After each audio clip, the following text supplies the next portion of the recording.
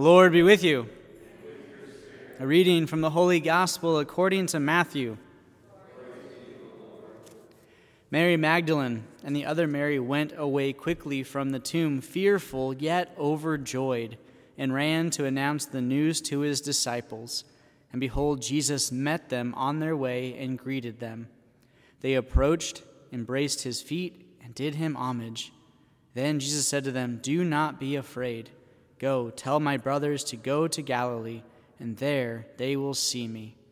While they were going, some of the guard went into the city and told the chief priests all that had happened. The chief priests assembled with the elders and took counsel. Then they gave a large sum of money to the soldiers, telling them, "You are to say, 'His disciples came by night and stole him while we were asleep.'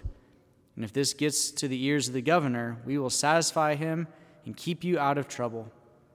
The soldiers took the money and did as they were instructed. And this story has circulated among the Jews to the present day. The Gospel of the Lord.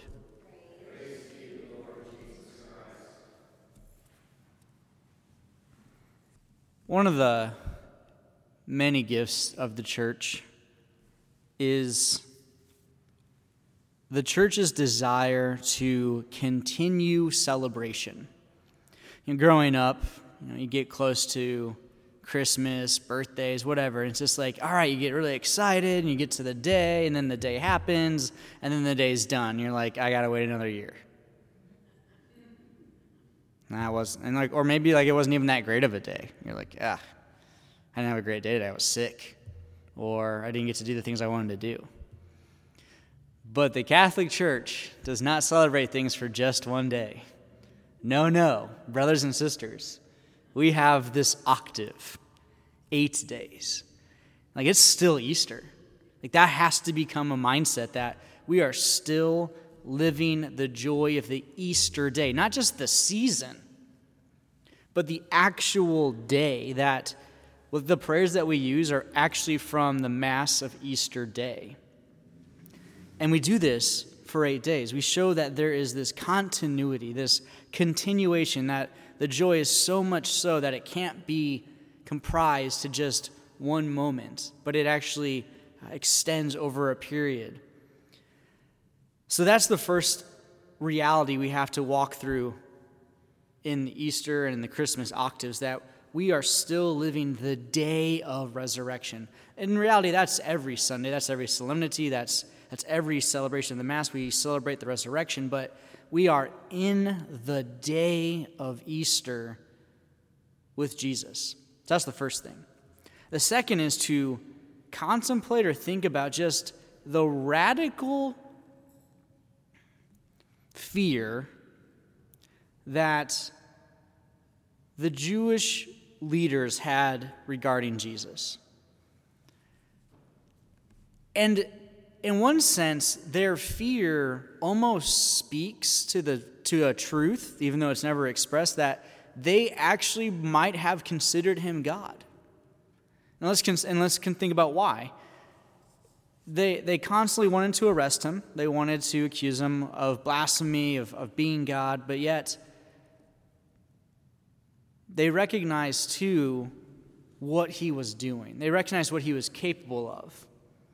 So when it came to his arrest, scourging, crucifixion, they kept trying to push it into the reality of everyone around them of his humanity. So now, when he goes against everything human and resurrects, what do they try to do? Cover it up. Oh no, he did what he said he was. He did what he said he was going to do. He probably is God. We are screwed. How do we cover this up? We'll pay off people. That's what we'll do. Corruption, back to the time of Jesus, of course. But that fear, even when people are adamantly against something and there's fear there, it's because there's the potential that they see truth. And their rejection of truth is going to compromise something in them. For us, we have to see truth as a freedom and not as something that is going to hurt us. For these Jewish leaders, they were in so deep that they didn't see any other option. They didn't see any other way out except to just keep living the lie, keep living in the place of fear. And so that fear consumed them to the point of their own destruction. And really that's what can happen with any of us. Fear, when not rejected and or like replaced with truth, will consume and destroy us. Jesus, who is the way, the truth, and the life, doesn't, in one regard, he asks for everything, but he also doesn't ask for a lot. He asks for everything because he wants us to give everything, to be totally committed to him, to buy in, to accept his teachings, his instructions, what he has to say and who he claims to be. But it's not so that he can be made more powerful. It's not so that he has more power, essentially. He does it all for our sake. And again, that's kind of an odd reality in the scheme of humanity, because most people will argue that most people in power have some type of hidden agenda, that they have some hidden idea, like, well, they're really just doing this to advance themselves. So when we see authentic love or authentic sacrifice, it's off-putting, it's scary, it's even questionable. I'm not sure I ever shared this story with you. In the seminary, we had to do peer evaluations every 3 years. Well, at least because I was there for 6, every 3. So after 2 years of our first 2 years of philosophy, and then next 2 years after 2 years of theology, and then finally as deacons. And I thought to myself, if they find something as deacons, like, what are they going to do to us? But after our very first peer evaluations, we had been with each other for 2 years, and so we kind of had a good gist of each other. And you're asked to put down up to 5 positives, up to 5 negatives, pros and cons. And we did all this virtually, so of course that's its own problem, right? Because people can hide behind a computer screen. You didn't have to necessarily put negatives or positives. You had to put up to 5. And unless there was like a continuous theme cropping up, like let's say 5 out of your 20 classmates put down, he smells bad.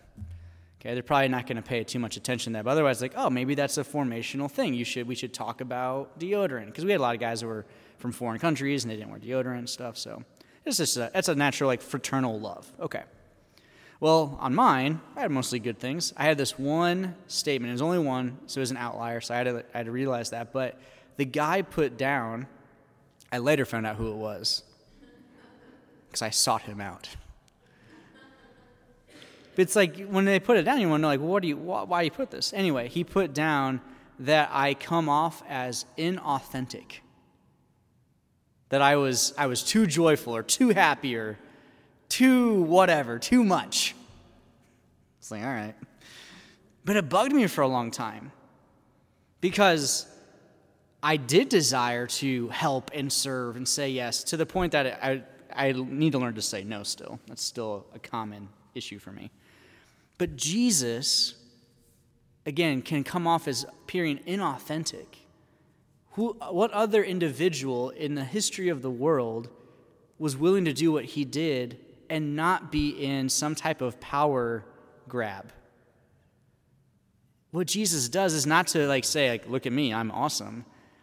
It's always to actually teach his disciples, be less. Be seen less. Do more, but be less. That's why at the Last Supper, his great act of washing their feet, the act of the servant, it's like, this is what you should be reminded of, not to have seats of power and pride. If you're in those positions, do good things with that position, but don't seek it for the sake of your own advancement. So the Jewish leaders, this fear, oh crap, he resurrected. He might actually be God. We are in trouble. All right, we're going to cover it up. We're going to lie about it. Because maybe they actually did know the truth of who he is. For us today, two things. Again, just living in the Easter day. That's the first joy, right? We are in the octave. We get to celebrate the day of Easter for 7 more days. This is really awesome. But the second is, if there are fears we have, why do we have those fears? What feeds them? Is there a truth that we're trying to ignore or not see? That could be one element we go. But the second is the authenticity of Jesus. That what he strives to do is not to get a power grab, but to actually benefit us. So we can become the authentic representation of Jesus Christ through our acts of surrender, through our acts of giving and caring. So let's not be tempted to be like the Jewish leaders who, out of their fear, allow it to consume them and destroy them. But instead, if we have this fear, we have this resistance, to examine that and to say, what in this needs to be brought to the light? Because in the light of Christ, all things are made whole. They're all made pure. So we never want fear to corrupt and defame or disorder us, but we want to bring anything that we have that is fearful to the light, so that Christ can bring purity to it. He can bring wholeness to it. He can bring completion to it. So that's our thing. Acknowledge the Easter day. Any fear we have, bring it to the light.